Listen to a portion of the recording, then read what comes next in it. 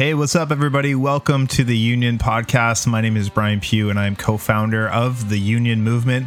My wife, Bonnie, and I, we started the Union to help people find wholeness in sexuality, identity, and relationships with a gospel-centered and holistic approach. So we're just so glad you joined us here today. This is the first time you've checked it out. Welcome.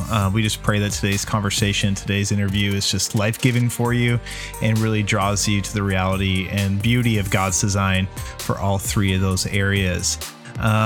Really, at the Union, we want to help put resources in front of people that are life-giving and transformative in these areas of sexuality, identity, and relationships. And so if you would be so kind to subscribe and comment and just share this and get this in front of more and more people, that would mean the world to us. But also, if you want to give to the work of the Union, you can go to our website, theunionmovement.com/partner, and that'll take you directly to our giving platform. And all donations are completely tax deductible.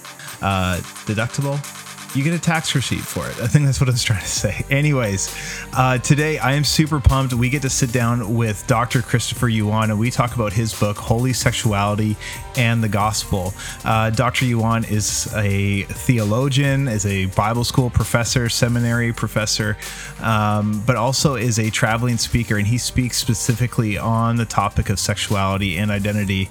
His personal story is remarkable. He found Christ as a agnostic gay man who had put his identity in his sexuality, and that's where God found him, and that's where God drew him to faith in Christ. And we get to hear that story. So I encourage you, if you've never really wrestled with the topics of homosexuality, same-sex attraction, and what that means in light of the gospel, today is going to be such a great interview for you. But also, if you're a church leader who is feeling the pressure to cave into what we would call an affirming perspective when it comes to homosexuality, Dr. Yuan just gives some great biblical evidence and biblical precedent just to give confidence to the historical Orthodox view of Christian sexuality. So without further ado, here's our interview with Dr. Christopher Yuan. All right, everyone, we are here with Dr. Christopher Yuan. Dr. Yuan, thank you so much for joining us here on the Union Podcast. Yeah, thanks for having me on, Brian. It's really an honor. Like we were talking beforehand, before we hit record here, we got to listen to you present out in Chilliwack, which is just a city just nearby us. And both Bonnie and I were just really deeply impacted by your integrity to the word, yet your compassion for people. And so we're so honored you join us here today. Oh man, it's so good to be with you guys. Yeah. So we have to ask you right away, are you a fan of Southwest BC? Did it win you over? No, it's not San Diego. January? Was he here in January? He's here in November. I think it's November. Whatever it was cold and snowy, I think. Yeah, that's a hard sell. Yeah. I mean, British Columbia is beautiful. I love Vancouver. I mean, I think many people have actually said the best Chinese food in the world is in Vancouver. Really? Not in China. Wow. Yes. That's saying something.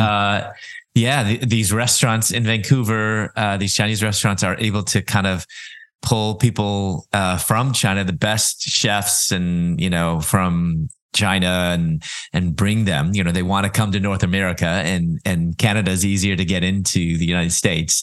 So whenever I go there, my goodness, like the Chinese food there in Vancouver is delicious. Do you have a restaurant that you'd recommend? Because I don't know that I've ever done Chinese food in Vancouver. Like downtown Vancouver, well, Yeah. I mean, I don't know if it's actually downtown Vancouver. It's in wherever is that area where it's like you go in there and you feel like you're in China and it's all Chinese signs. Like Chinatown. Yeah, I think it's Chinatown. Yeah. I think it's actually not so much downtown. It's outside of, I should know what is that area. Was it Richmond? Did you go to Richmond? Richmond. There we are. Yeah. You go there and if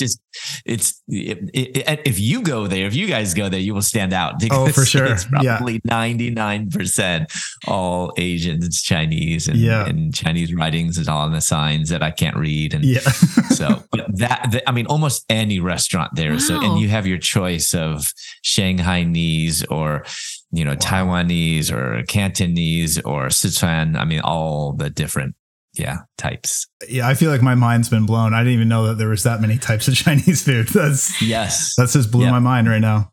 Wonderful. That's amazing. Yeah. Well, like I said, we're so honored to have you here, and we're looking forward to talking about your book, Holy Sexuality and the Gospel.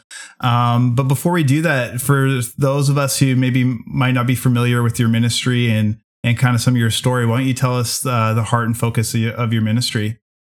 Yeah. So I speak on sexuality, and it's something that I've studied in Bible college and seminary, but it's something that's very personal for me as well. I wasn't raised in a Christian home. I wrestled with my sexual identity from a young age. I came out of the closet in my early 20s. And actually backing up, I was 9 years old when I first came across pornography. And that was probably the first time that I realized that I had these attractions. And I kept them hidden.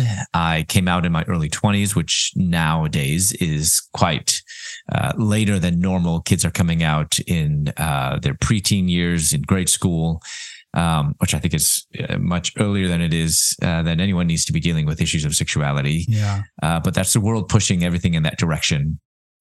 And I came out through that. I came out to my parents, and they actually came to faith because of kind of in part of them finding out. My mother came to faith first, and then my father did after that. I went in the total opposite direction, wanted nothing to do with Christianity. And I spent most of my free time in the gay clubs. I went from relationship to relationship, seeking intimacy and happiness. I'm originally from Chicago. I was going to dental school in Louisville, Kentucky at that time. And I, just having fun, partying. I started doing drugs. I sold to friends, classmates, even a professor in dental school. I eventually was expelled just 3 months before I was to receive my doctorate. And so I moved from Louisville, Kentucky to Atlanta, Georgia. And I just kept doing what I knew how to do best, which is have fun. And I was partying. I was not only selling drugs, but I was also supplying drugs.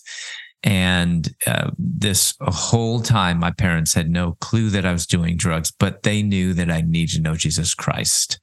So they tried to reach out to me, the love of Christ. I wanted nothing to do with it. They came to visit me one time in Atlanta. I kicked them out. And before my dad left, he gave me his Bible. As soon as I left, I took my dad's Bible and I threw it in the trash. That's how much I just despised God and his word. Sure. And it was just so obvious to my parents that I was hopeless. But they committed not to focus upon hopelessness, but upon the promises of God. And along with over 100 prayer warriors from their church, from their Bible study fellowship group, they began to cry out to God for me. My mom began to pray a bold prayer. God, do whatever it takes to bring this prodigal son to you. In her desperation, she fasted every Monday for 7 years, once fasted 39 days on my behalf, because she knew that it was going to take nothing short of a miracle to bring this prodigal son to the Father. And a miracle is exactly what God did. This miracle came with a bang on my doorstep, 12 federal drug enforcement agents, Atlanta police, and 2 big German Shepherd dogs. So I found myself in jail, and I called home, just dreading making that phone call. And my mom's first words were, "Are you okay?" Wow. And I'm just reminded of what Paul says in Romans chapter 2, verse 4, that it's God's kindness that leads us to repentance, not God's anger, not God's wrath, but God's kindness. And it was at that moment that God poured out his grace and drew me to himself through the words of my mom. Well, a few days after that, I was walking around the cell block, passed by this garbage can, and I thought, this is my life. I was about to pass it by, but something on top of it, the trash, caught my eye. I picked it up, and it was a Gideon's New Testament. Took it back to my cell, and I began reading it. And at first I was like, this is not good news because it was convicting me of my sin. But it got worse. I was called to the nurse's office and I got the news that I was HIV positive. Mm. So a few days after that, I was laying in my bed all by myself. And I look up at the cold metal bunk above me. Someone had scribbled something and it read, if you're bored, read Jeremiah 29:11. For I know the plans that I have for you, declares the Lord. Plans to prosper you, not to harm you. Plans to give you hope and a future. I mean, there could have been any verse on that bed, but God used that very verse written to a rebellious nation, Judah, to tell me that if God could have a plan for Judah in exile and rebellion, he could have a plan for me. I didn't know where that plan was going to take me, but God gave me enough faith, enough strength to get through that one day, the next, and the next. My transformation was gradual. God was convicting me of my idols, obviously drugs, but within a few months, he delivered me from that addiction. God kept bringing in mind other idols, and there was just this one thing that I felt like I just couldn't let go of, my sexuality.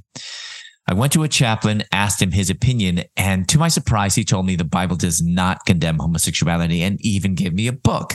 I'm like, great. Now I can have biblical justification. I had that book in one hand, the Bible in the other, and it was just everything inside of me, everything in the world that should have agreed with that book. But it was God's indwelling Holy Spirit that convicted me that those assertions were a clear distortion of God and his word. I couldn't finish that book, gave it back to the chaplain. So I turned to the Bible alone and I went through every verse, every chapter, every page of scripture, looking for justification. I want to find any shred of evidence. I couldn't find any. So I was at this crossroads, either abandon God and his word, live as a gay man, pursue a monogamous same-sex relationship by allowing my attractions, and this is important, by allowing my sexual attractions to dictate not only who I was, but also how I lived. Or abandon pursuing a monogamous same-sex relationship. How? By freeing myself from my sexuality, by not allowing my desires to control who I am, and live as a follower of Jesus Christ. By God's grace, I followed Jesus. As the days and the weeks and the months of abstinence passed, I knew that my sexuality should not be the core of who I am. I told myself before, God loves me unconditionally. That's true, right? But we want to add to God's truth. And I added, oh, God doesn't want me to change. But I realized after reading the Bible that unconditional love is not the same thing as unconditional approval of my behavior. My identity should not be defined by my sexuality. My identity should be grounded in my desires. My identity is not gay, ex-gay, or even heterosexual for that matter, because my identity as a child of the living God must be in Jesus Christ alone. God says, be holy for I am holy. And I used to think I had to become a heterosexual. I need to be sexually attracted to the opposite sex. I even thought, this is crazy, Bonnie and Brian, I thought that the more sexually attracted I were lots and lots of women, the more of a Christian man I would be. But I realized that even if a man had opposite sex attractions, he would still need to flee temptation and resist sin. So heterosexuality, sure, it's the right direction. It's just not the right goal. Because think about this. God doesn't command us be heterosexual, for I am heterosexual. Neither does he say be homosexual, for I am homosexual. He is calling all to be holy, for I am holy. Thus, the opposite of homosexuality is not heterosexuality. That's not the right goal. But the opposite of homosexuality is holiness. As a matter of fact, the opposite of every sin struggle is holiness. So God began working on me, and he revealed that he called me to ministry while in prison. And I decided to apply to Moody Bible Institute. And I applied. And so I got out of prison. My prison was 6 years, but it was shortened to 3. And I got out of prison. I went right from prison to Moody to Bible college because I didn't get my bachelor's when I went to dental school to get my doctorate. Then got my master's in exegesis and then my doctorate. And been in ministry for a couple decades already, along with my parents. We have a family ministry. I co-authored a book with my mother called Out of a Far Country, A Gay Son's Journey to God, A Broken Mother's Search for Hope, that many Christian schools are using as a textbook. Many parents are using with their kids in grade school to talk about sexuality through our story. And then I wrote my newest book, which Brian, you mentioned, Holy Sexuality in the Gospel, Sex, Desire, and Relationships Shaped by God's Grand Story. And super exciting. I think I mentioned it when I was in Chilliwack that I've been adapting that book, Holy Sexuality in the Gospel, into a video series for parents and their teens. And that's going to be coming out really, really soon. So we're very excited about all that. Oh, absolutely. Oh, thank you so much for sharing that. That's so exciting. Go for it. Oh, it just struck me that you left prison and went to Bible college. And I'm just imagining, telling your classmates that. Was it awkward? Yeah. How did it feel? Yes. Yeah. So it was a big surprise when I answered my classmates' questions. What'd you do this summer? Yeah, no kidding. I love it. Oh, that's incredible. Yeah. That's like, yes. Thank you, Jesus. And that's beautiful. Can you say the title of that book you wrote with your mom again? Yes. It's called Out of a Far Country. Okay. A Gay Son's Journey to God, A Broken Mother's Search for Hope. So it's after Luke 15, the prodigal son parable, when he went out, or we went into a far country. And so it's a kind of a play on words. It's coming out of a far country. Wow. We'll make sure to put that into our show notes so that people can access that as well as Holy Sexuality.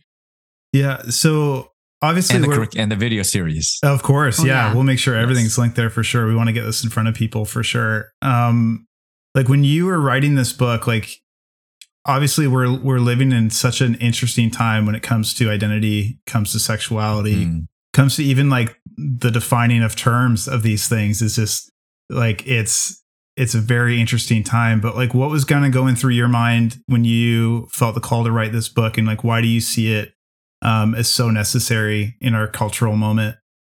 Yeah. Well, I mean, there's few issues that are more relevant and controversial and divisive than the issue of sexuality and now gender. And, when I was working on my book, around 2016, 2015, I saw there were some books out there, and there were a lot, books focusing on where the Bible's really clear when it comes to same-sex relationships and what is God's no. And there were some books that were trying to focus on the more practical aspect, but I think where they sort of were falling short was they tried to jump into being pragmatic without making sure that you have the right doctrine, because we need to think right before we do right. So I didn't want to make that mistake. But I didn't want to also just say, what is God's no? Because we can't build a Christian life just on God's no. So the intent for my book was to help us to see what is also God's yes.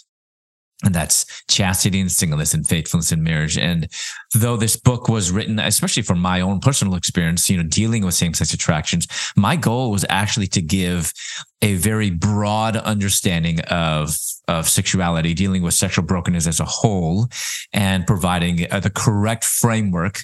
Because when we try to come up with separate responses to separate types of sexual brokenness, I think that is where we miss the mark and when we completely lose sight of God's broader goal of holiness and sanctification through Christ. And so that was really my goal, to have a really robust understanding of biblical sexuality. Yeah, no, totally. Because I think, at least in my observation, I kind of look within church culture and at least over the last 30, 40 years, our approach to those who would identify as homosexual or be wrestling with those dynamics, the call is not like, hey, come to Christ. It's like, hey, can't you just sin like us? You know what I mean? And so it's we start to put all these different sexual sins on, and we kind of grade them on a curve. and say, well, this sin is the worst sin, yet heterosexual adultery is not so bad, but homosexual attraction, that's the worst. You know what I mean? And so, and I think that's one of the beautiful things I saw in your book, is that it actually just cuts through all that and puts it back to, like you said, the holy, perfect, beautiful design that God has for us, whether that is in singleness, which is going to come with its own level of suffering, but also if it's within marriage, which is also going to come with its own level of suffering and its own level of self-denial. Yes. You unpack a kind of a big term in your book called theological anthropology. Yeah. Hopefully, we won't scare any listeners away with that. Yeah. But for those who may not be familiar with that term, like how would you unpack that? Yeah, well, and so it's actually quite simple, even though the word sounds very, very deep. It's anthropology is to study humanity, but theological anthropology starts with the right premise, because the world starts with the wrong premise. There is no God. Theological anthropology is essentially the study of humanity through God's eyes. And because when we try to take God out of the equation, what ends up is humans trying to understand humans, which by definition is a self-study. So we need the help of someone who actually created us to help us to understand who we are. That's theological anthropology. And so if we want to better understand human sexuality, we actually need to begin with theological anthropology. So now that I've kind of explained what that is, so what does that mean specifically? Well, there's two aspects. Number one, every human being is created in the image of God. That's from Genesis 1, verse 27. But then the second important part comes 2 chapters later in Genesis chapter 3. Through the fall, Adam and Eve fell. What was the consequence of that? Well, all of humanity are all fallen. We all have a sin nature. So those two are kind of juxtaposed to one another. There's a tension there with being created in the image of God. So good. And it gives us value and dignity and purpose. And yet we're also all fallen. Not that fallen is who we are, a part of our essence, but it's distorted our nature. And so that understanding helps us to better understand sexuality in general, and even specifically the issue of same-sex attractions. And you saying that, I think that can help people kind of start to differentiate between who I am versus what I desire. Could you maybe talk about maybe just make sure that we have a clear understanding of the differences between the desire, temptation, and our sin nature. Yes. And maybe your sexual orientation, Yeah. I if there's one thing that I think Christians, we don't fully grasp is, and that we're missing, is that we don't really fully understand and comprehend how much the world, and unfortunately now as the church, even Christians, are confusing who we are with our sexuality. So that's why we call it a sexual identity. But since when do we make any type of attraction, whether sexual or romantic, or any attraction or feeling or desire or even thought, when do we make that who we are? I'm not arguing the fact that sexual desires are unchosen. They're also persistent often in many cases, especially for men. For women, there's a little bit more fluidity. But regardless, no matter how persistent or how long we've had an unchosen desire, it should never be who you are. Sexuality is not who we are, but it's how we are. And then understanding, as you brought up, Bonnie, this distinction between attractions and then temptations and desires, because there's been this kind of debate and conversation among Christendom about the morality of same-sex attractions. And there are people who kind of land on either. And even right now, we have listeners who probably will land and say, well, no, it's not, same-sex attractions are not sinful, you just don't act on it. And there are others who be like, no, it is sin. And I think the issue, and when you hear the arguments, actually they're not, there's points to both sides. And here's the reason why. It's because both sides are not defining their terms. The interesting thing is attraction is not a word found anywhere in the Bible. And attraction it's a pretty broad semantic range. It's a pretty broad definition. So The temptation could be considered an attraction. A desire can be considered a temptation, an attraction. And so I in my book, I try to avoid that error of not defining our terms. And, so if the readers actually go on Amazon and actually look at the cover of my book, it's black and white. And that was very intentional because we're living in a world of infinite shades of gray, not just 50. Yeah, right. Where everything's gray. So I wanted to be clear that and I wanted to communicate that God's truth on biblical sexuality is not gray, it's black and white. And so this clarity, I don't want to use terms that then cause confusion. And I think when we're trying to discuss what is right or wrong, what is moral, what is sin, what is not, what is immoral, etc., then when we're trying to use biblical categories, which is sin, morality, but then trying to use terminology that's not found in the Bible, that's when we we're all over the place. So I try to stick with biblical categories, the category of temptation and the category of sin, of desire. Temptation in and of itself is not sin per se, but it quickly leads to sin. As a matter of fact, Jesus was tempted in every way, but he's without sin. And it talks about, scripture talks about then desire. Desire, we have this understanding sometimes that desire isn't sin until it turns into lust. Well, the Bible actually uses the same Greek word and the same Hebrew word for desire and lust. It's the same word. So it's not that, at least in the Bible, it's not that desire somehow turns into lust. Wrongly ordered desire is lust. So the Greek word epithumia in Greek can be translated as desire or it can be translated as lust, depending on context. If it's a wrongly ordered epithumia or desire, then that's actually already sin. So it's differentiating between the difference. We are tempted. Being tempted is not sin, but when we give in to temptation, that can turn quickly into sinful desire and then behavior.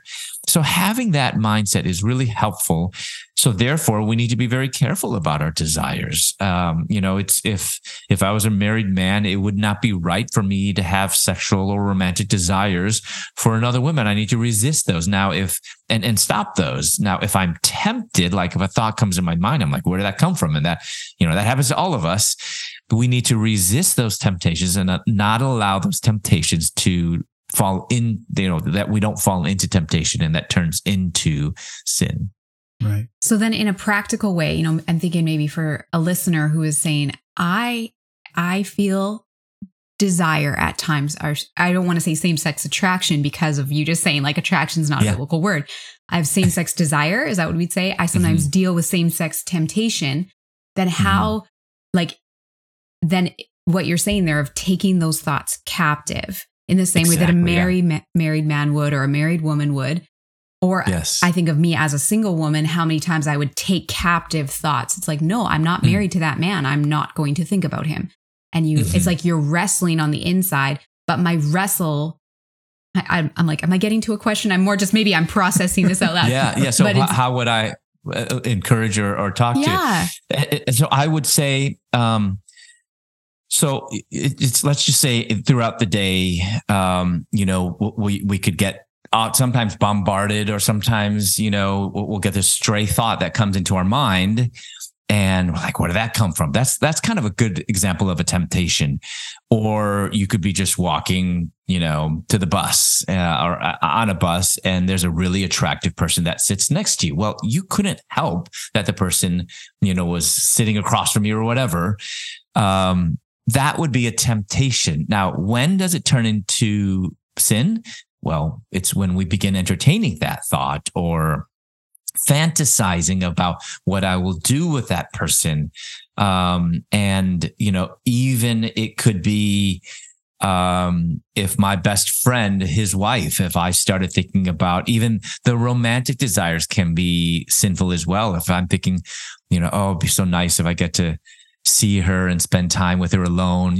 That's someone else's wife. I should not be having those type of thoughts or desires that I need to resist. That's when you begin dwelling on it. That would be that sinful desire. But that immediate kind of thought that just pops in our mind that comes from nowhere, that would be a temptation. And then we need to say, okay, I need to resist that and not dwell on that, not let that turn into a sinful desire.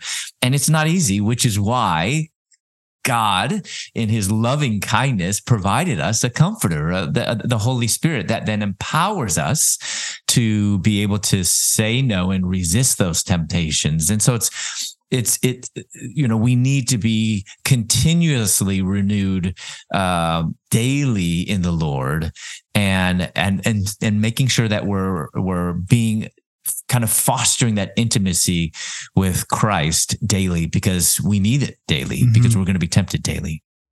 Yeah, absolutely. I wonder too, like, I'd love to hear your perspective, like, cause I feel like I have a few questions, but like one question is like, often it comes up of like, is this a nature problem? Or at least let's even just say within the world, is this a nature problem or is this a nurture problem?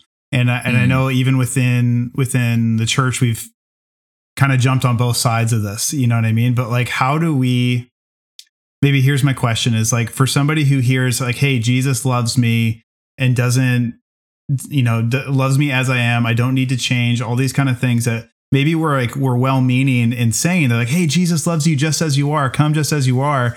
And sometimes people in their sinful nature go, yeah, I love me too, so I don't need to change. You know what I mean? And God's not going to ask me to change. And yet this ball of thought in the nature versus nurture is kind of ingrained within their thinking. How do we bring the gospel into that conversation? And how do we bring the gospel into addressing that maybe incorrect perspective? Yeah. And definitely God loves us just as we are, but he loves us so much that he doesn't want to leave us as we are. Yes. And so we forget that second part. But I would say, with a nature or nurture, I'm going to first start with a kind of scientific before I go to the theological and biblical. So the science out there, it's a myth to say that it's already conclusive that science has proven that people are born gay, or that it's nature or even nurture, whatever it is. There's not a single test that has been replicated. So nothing's been confirmed yet. It's most likely multifaceted. It is so complex. I mean, as we all know, sexuality is very complex. And so it would make sense that causation would also be very, very complex. So it's likely, genetics, but not a lot. The most recent study done in just 2019 did a huge study, and they were guessing that it's 8 to 25%. I think 25% is way high. Yeah. And they did a whole vast study of tens of thousands of individuals that they had access to their gene pool, or kind of their DNA. And it was kind of in those hereditary things, which I won't get into that. But they have all this kind of data that they have to look at. And they could only find just a handful of markers that they believe only if added up was less than 1% of causation. So we see it's yes, I think genetics could play a role, but it's nowhere near over 50% or not even close to 100%. But it's not very, very significant. There's a lot of other factors. It could be hormonal, it could be environmental. But I'm going to go to the kind of more biblical theological, because that sometimes throws us off is, could it be biological? Could it be genetic? Does that throw our theology off? No. And here's why, because we begin with theological anthropology. Yes, we're created in God's image. That's great. That's wonderful. We have value, meaning, but every human being is fallen. We all have a sin nature. So what does that mean? At what point do we get a sin nature? From birth, from conception. We are all from birth sinners. And was that a choice? No. How long, people say, well, I've had this for as long as I remember. I didn't choose this. Well, no one chose to have a sin nature. We've had a sin nature for as long as I remember. That doesn't make it right. Yes, so that's helpful for us to think that through. But to what extent has the fall affected us? Is it only emotionally or spiritually? No, the Bible talks about how all of creation groans. We're waiting for our redemption. Why? Because the fall has impacted everything, not to make it the worst that you could ever be, but everything, even our best works, are tainted in some way by pride or selfishness, etc. So, even our DNA has been impacted by the fall, by our sin nature. I mean, if there was no death before the fall, that means that there was no diseases before the fall. That means there was no genetic diseases before the fall. So because of the fall, even our genes, our DNA has been distorted, which is why all of creation groans, including our DNA and our genes, will be redeemed. So I think the answer is, what's the root cause? What is the cause? Our sin nature. And as such, that has implications in both nature and nurture. So it's both, but those are secondary to the primary cause, which is our sin nature, which then goes to helps us to answer, as someone might say, well, God made me this way, etc. Well, God also made us sinners. But Jesus says, though you think you're born gay, you must be born again. Yeah. So Absolutely. You may think you're born an alcoholic, you must be born again. You must be born, whatever it is, you must be born again. Yeah. And I think sometimes we've taken the doctrine of regeneration and made it this kind of just like poetic language, like where Paul says, like, you're a new creation in Christ. So it's like, oh, that's just imagery, but really you're just going to be the same. No, it's like, we actually get a new heart. It doesn't mean you're perfect, but you get a new direction for your desires and a new pathway. And I guess like the compass of your heart is set towards righteousness now. Right. Amen. And progressively too, we grow in the Christ-like character as well. But I think that's what, like, as a pastor, as a leader, I just go like, this is so important, as somebody who wants people to come to Christ and experience the reality of what Jesus does. It can't just be hypothetical or imagery or poetic language. Like, this is the power of the gospel of Jesus, Amen. And so I think it's so important you bring that point up, is because this is what we're calling not just homosexual, same-sex attracted, transgender people to. We're calling all people to repentance and a new life, a new beginning, a new Genesis, in Christ. So, Amen. So important. Obviously, with a lot of what we do at the Union, we're wanting to equip leaders. And I know, like, for pastors and leaders, it's a difficult time right now, like trying to pastor a church, especially when there's a strong movement and pressure towards being affirming, and not using a biblical language when it comes to like what that might mean. It's like affirming, instead of like being patient and kind and gentle towards those who might sin differently than you do, right? It's like, you must believe that this is okay and support it in all ways, shapes, and forms, and cross scriptures out that would be socially unacceptable. What would you say to pastors right now that are feeling that pressure to compromise on a biblical perspective? Not just in this area. I think there's a lot of pressure to compromise and a lot of biblical precedent. But what would you say to encourage pastors in this realm? Well, I think one of my favorite quotes of all time, besides anything out of Scripture, comes from a 19th century pastor, Charles Spurgeon. And he said that discernment is not knowing the difference between right and wrong. It's knowing the difference between right and almost right. And I think sometimes as pastors and church leaders, you try so hard to be loving that you end up making love an end in itself. Compassion and grace is never an end in itself. It's a means to an end. Of course, should we be loving and compassionate and gracious? Yes, but that is not the end. And often I hear that pastors, they're very loving. Like, for example, people and maybe some of the people listening right now might be, have said this before, and I've said this before. We just need to love.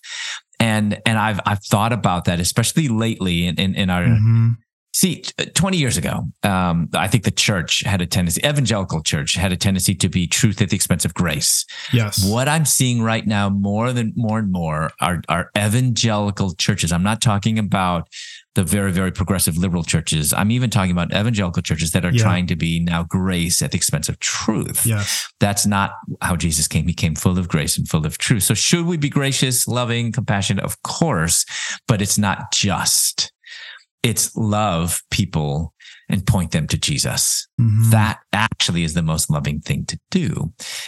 So I would encourage pastors to make sure that we lift high the gospel of Jesus Christ, and that our end for everyone is salvation and sanctification through Jesus Christ. That has to always be the end goal for everyone. Not just, well, let's maintain a relationship. Let's just keep, let's just build bridges. Because if we're building bridges to each other, well, I can't save you. No, exactly. If we're going to be talking about the bridge analogy, there's only one way that bridge should go. That's from humanity to God, and we can't build that bridge. That bridge has already been built, and Jesus already built that bridge. So we're not bridge builders. We're just pointing people to the bridge, and that bridge has a name, and his name is Jesus. So I think that's what we need to remind people of. And this is what I often see with churches and pastors and church leaders that often are beginning to compromise, because I'm more and more convinced that the enemy of the modern church today is a temptation to compromise. I see that more and more, and I want to exhort pastors and church leaders. Compromise began in the garden and is continued. In the United States, we call the very progressive kind of liberal churches that have walked away 50 years ago, we call that mainline denominations. Well, what I'm seeing, and we're just repeating history, what happened 50, 60 years ago with these churches, and I'm sure in Canada, the same way, some of the big churches, the Canada, whatever, Church of whatever, they walked away 40, 50 years ago. And this is the issue. Not even though it seemed like it was over sexuality, that's not what the main issue was. The main issue was the authority of the Word of God. Absolutely. And once even now churches that will say and even argue, and mainline denominations do the same thing, they argue and argue and argue. They say, I have a high view of Scripture. I love Scripture. When you actually look at how they handle Scripture, they don't. Simply saying you have a high view of Scripture does not guarantee you do. And the ones that are compromising, if you press them and actually look at their hermeneutic, their way, their principles of interpretation, how they handle Scripture, it really is not a high view of Scripture. God's word is perfect. It is infallible, unfailing. It has no errors. Every jot and tittle, that's Jesus' own words. And I want to have the same view of Scripture that Jesus does. Yeah. That's so good. And I think that the loss of the authority of Scripture in their heart is usually linked to a fear of man or a fear of the crowd, which makes me think of the Pharisees who memorized everything. They were like, we know the word. We are the experts in the law. And it's like, and yet they wouldn't open their mouth because they feared the crowd. And I think when you say that, there is that temptation to compromise because you know what the crowd might do to you. And that's where I love that Jesus, he actually stood in the fullness of truth and grace to the point of death, where he said, I won't relent on what is true. I am the Son of God, Amen. So maybe in closing in our conversation here, most of us know someone or multiple people, whether it's a relative or a friend who would identify as gay. What would be some things that they could do and maybe what they should not do as they walk with them? Yeah, I would say, a few things. I think it's important for us, don't start with their sin. Because when an individual who identifies as gay, they don't use that term to simply mean I have same-sex attractions. The world, and there's kind of there's a small group of people who are trying to kind of reappropriate that word, kind of a gay celibate Christian movement, which I think we can't redefine words. When the world uses a word in a certain way, which is gay, to refer not just to sex, but it refers to identity. That's the main issue. We're not quibbling over words. But when that person has confused that their orientation is who they are, if we say that this is sinful behavior, well, the person doesn't even see this as behavior. It's who they are. So homosexual, heterosexual, bisexual, gay, straight, bi actually shouldn't be used to describe people. It should be used to describe our experiences, our attractions, our desires, our temptations, our relationships, our actions. So sexuality is not who we are, but it's how we are. So don't start there. Don't use phrases like love the sin or hate the sin, because they just hear us say, I hate you. But don't also feel like the need that you have to debate with people. That oftentimes is this tendency, like they ask us a question, they try to corner us too. Do you think this is sin? Well, even if I convince them that it was, they're still lost. So I want to deflect it to the more important questions. As Jesus, he didn't answer every question. He often answered a question with a question, and because he knew what question was more important. So I think the more important question is this, that I would say, I know you don't even believe in God yet. So what does it matter to you right now what God thinks is sin or not? The more important question is, does God exist? So good. Yeah. Those questions about the existence of God can lead to questions and conversations about Jesus Christ that can point to conversations about salvation. And so those are things that I would do. But what can you do? I mean, pray. We need to pray and fast. Yeah. We need to listen to those, around us. Don't be afraid to listen to someone's story, because listening to someone isn't the same thing as agreeing or affirming. I mean, what we say can agree or affirm their sinful behavior. So, for example, if they're talking about their boyfriend, and maybe at work, and everyone else is saying, I'm so happy for you, I can't say I'm happy for you, because that would be affirming their sin. But I could say, I see you're happy. That's different. Mm-hmm. And and we can listen, but also live in ways that reflect Christ. Because what we want to do more than anything else is to show them what a life completely surrendered to the Lord Jesus Christ looks like. Mm-hmm. We need to live out the reality of the gospel as we proclaim the truths of the gospel. So those are some things that we can do to reach out to the loved ones and friends and neighbors who identify as LGBTQ+. Yeah. I think what you've highlighted is really important too, because of how we've kind of put sin on a scale. We go, homosexuality is the worst sin.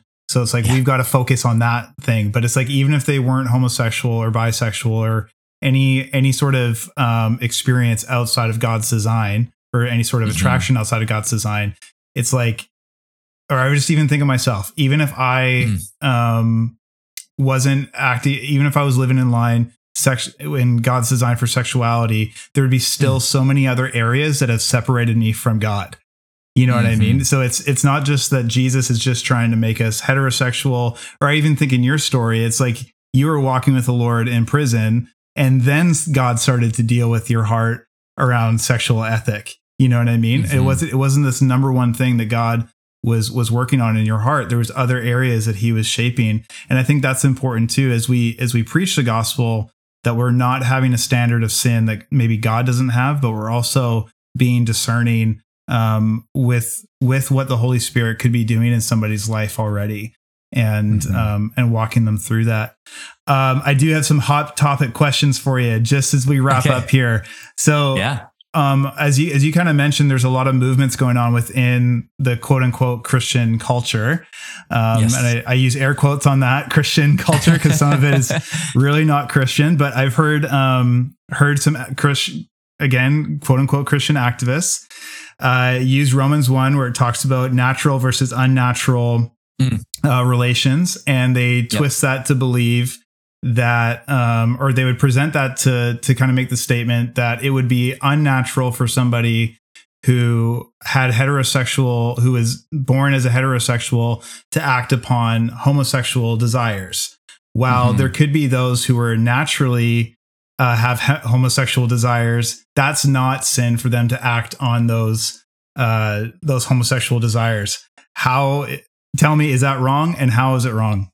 Yeah. So, a few things. There's something that we call in interpretation, anachronism. That means trying to apply a modern concept to an older document or an older kind of text or whatever. This is not even have to be a biblical text.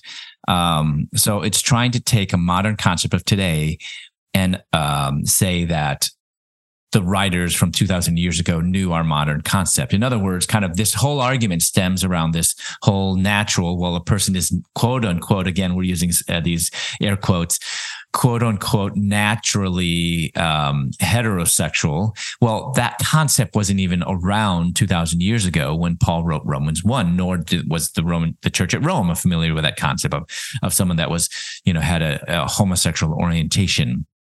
That's number one. Number two, it fails in doing what I believe is probably the most important step of reading the Bible.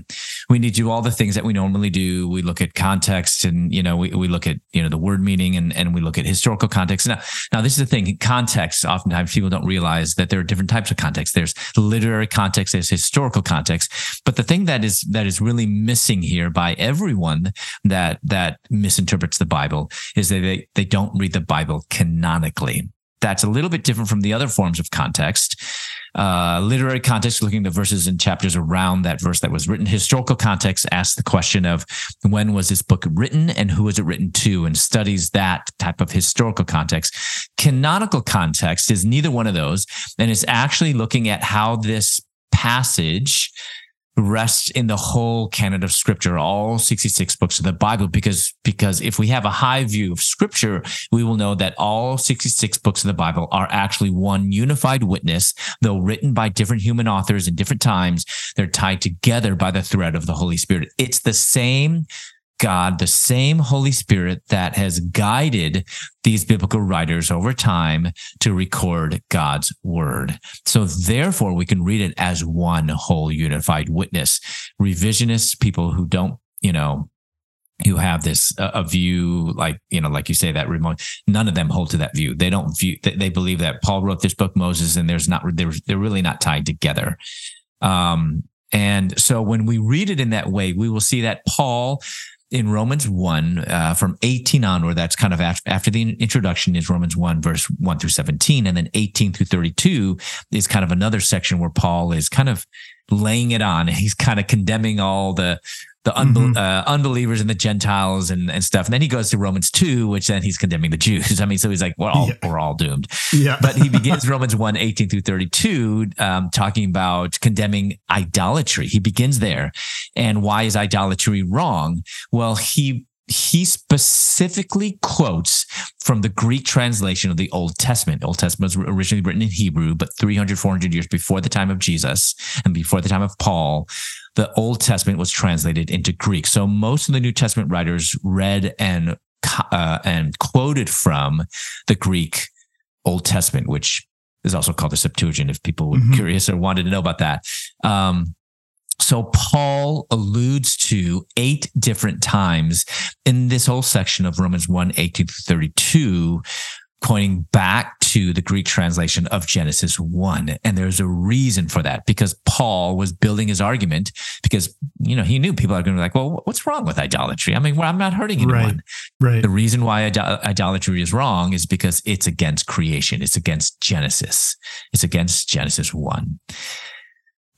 Because, as Paul says in Romans 1, that we began believing the lie, and that we began worshiping the creature rather than the creator, right? The idols are actually created things. Creatures, we're creatures as well. So the same creature is worshiping the creature. Same is worshiping the same, when we should be worshiping the creator, the other. Well, Paul, being very logical, came up with the next logical step. Not that homosexuality is the worst sin, but that that flows really well with idolatry. Not that they're directly linked. Sometimes people, in church history, they tried to make that link, but basically it was just this linear of thinking, well, what else is kind of aligning with kind of just all of just depravity as a whole, because we're all depraved. But he chose just to use the sin of homosexuality, because similarly, just as idolatry is against creation, homosexuality is also against creation. And instead of the creature worshiping the creature, when the creature should be worshiping the creator, it's a man having sex with a man, same having sex with the same, when the same should be having sex with the other. So when you do a very thorough, deep, proper analysis of Romans 1, it's actually impossible to see it as any other way. And that's because we're reading the Bible canonically. Well, I think you've done a great job of that in like 5 minutes. You kind of that 5, I felt like that was 10 or whatever. I was talking really fast too. Yeah, you're doing great. You're doing great. So lastly, the last hot topic question: Jesus never talked about homosexuality, right? Yes, right. We hear that all the time. And actually pastors are even saying this, and they should know better. Well, Jesus was also silent about bestiality.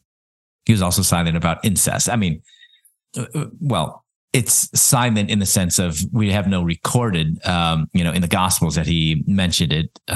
However, we don't have everything that's recorded. I mean, John even wrote, if everything was recorded that he did and the miracles that he did, no books in the world will be able to, contain all those things. And so that's one. Jesus is silent of other things. And as we know, that's a logical fallacy. Yes. That silence, it's called the argument of silence. We can't really make much of an argument of silence unless you have a little bit more to back it up. And actually, when we look for things to back it up, that actually supports the biblical view of sexuality. Why? I mean, I'll just ask, why was Jesus silent about bestiality? Well, no one questioned it in the first century Israel. Why was Jesus silent about incest? No one questioned in first century Israel, so he didn't need to repeat it. And he knew that even the Pharisees knew, I mean, they had a correct view of bestiality and incest, that it's sin, so he didn't need to correct them. Let's go to this issue of homosexuality. There was no question in first century Israel that same-sex sex between men or women is wrong. And so Jesus, why was he silent? Because he didn't need to correct them. And he definitely corrected wrong theology many, many times. And he didn't do that here. And I'll admit that even though it's kind of leaning in that direction, supporting it, it's not ironclad tight. But this is where we come back to Jesus. Other things where we read the Bible canonically. So we'll go to the other Gospels, like in Mark and Matthew, where Jesus was asked about divorce. And Jesus there, he says his answer, when the Pharisees was like, is it okay to divorce a woman in any situation, right? I mean, they were having these silly arguments, like if my wife burnt my dinner, can I divorce her? They actually were asking silly questions like that. And some rabbis, rightly so, were like, no, you can't do that. I mean, only in cases of, infidelity or adultery, that can you do that. But Jesus doesn't even mention any of those. And he knew that they were quibbling over things of the law. And you know what he did? He goes right to Genesis. He's like, I'm not even going to talk about the law. I'm going to go to something that the law rests on, and that's creation. And so he goes to Genesis 1 and Genesis 2, and he said, in the beginning, the Creator made the male and female. The two shall become one flesh. What God has put together, let man not separate. And what we miss is that Jesus is quoting not only from Genesis 2, the two shall become one flesh, but he also quotes from Genesis 1, that God made them male and female. But let's think about this. Jesus didn't have to bring up that God made them male and female to answer the divorce question. All he needed to do was quote from Genesis 2:24 that God made that the two shall become one flesh. What God has put together, let man not separate. But Jesus, being God, was not only schooling them on why divorce is wrong, he was schooling them on the definition of marriage. So he goes all the way back to Genesis 1 and said that God made them male and female, what God has put together, and the two shall become one flesh. So linking Genesis 2 and Genesis 1, marriage to actually even the image of God, that passage where that comes out of that God made them male and female.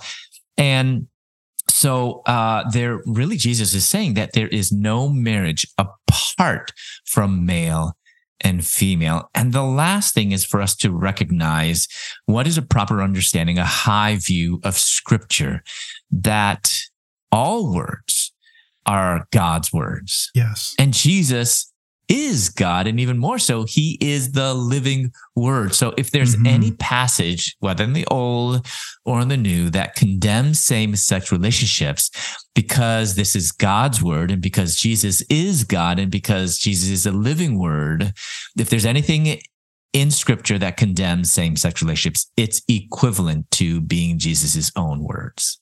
Absolutely. And I even think about how Jesus pointed them back to the writings of Moses, because he's saying Moses was writing about me. You know what I mean? And so it's like to try to turn Moses against Jesus and Jesus against Paul is like, it's not going to work. Yep. Well, that's a low view of Scripture. Absolutely. Absolutely. Yeah. Well, Dr. Yuan, this has been such a joy and been so refreshing. And I feel like we got like a hermeneutics 101 introduction to hermeneutics today. This has been so good. How can our listeners kind of stay in touch with your work and just follow along with what you're doing? Yeah, my speaking ministry and writing ministry is at ChristopherYuan.com. And then, but my new project, it's called the Holy Sexuality Project. It's a 12-lesson video series for parents and their teens, because so many parents today are just scrambling for resources, and the majority of resources out there are for youth groups. Not necessarily a bad thing, even though some of these resources just focus upon, what is God's no abstinence, which is, again, that's part of the story. But others are kind of just love, just do whatever our gay friends tell us, and not really pointing them to the beautiful, life-changing cross of Jesus Christ. And so I wanted to make sure that Jesus Christ was really lifted high in this series. And the goal is to equip parents, to put them back in the driver's seat, and to actually foster conversations that will continue on after these 12 lessons are finished, and even on after high school and into college. Because that, I think, the key to stemming the tsunami of misinformation today with our youth, as they're drowning in this tsunami, I think the answer are for parents to step up and do the job that God has ordained them to do. So if any of you guys are interested, that you can just find that at holysexuality.com, just holysexuality.com, and you can find more information. You can put in your email and your name and get more information and sign up. And maybe, probably actually in next few weeks, it will be released. We're very, very excited. That's awesome. There's 36 videos, and each video is going to have some really nice quality animation. That we've had a team of 32 animators, illustrators, sound engineers working on this project. And Fantastic. Actually many of them were a part of producing videos for the Bible Project. So if you know the quality of that, we're looking at the same quality as this. That Awesome. is exciting. I'm looking forward to accessing that, and you sitting down with our kids too. That's amazing. Amen. Yeah, like we said, we'll make sure everything's in the show notes. But again, this has just been such an honor and a privilege to sit down and talk with you. So thank you so much for making time for us. Oh man, it's been an honor and privilege for me, Brian and Bonnie. God bless you guys. Thanks for listening to the Union Podcast. If you have any questions or comments, we'd love to hear from you. Please email us at podcast@theunionmovement.com. For more information, please visit our website, theunionmovement.com, or find us on Facebook and Instagram @The Union Movement.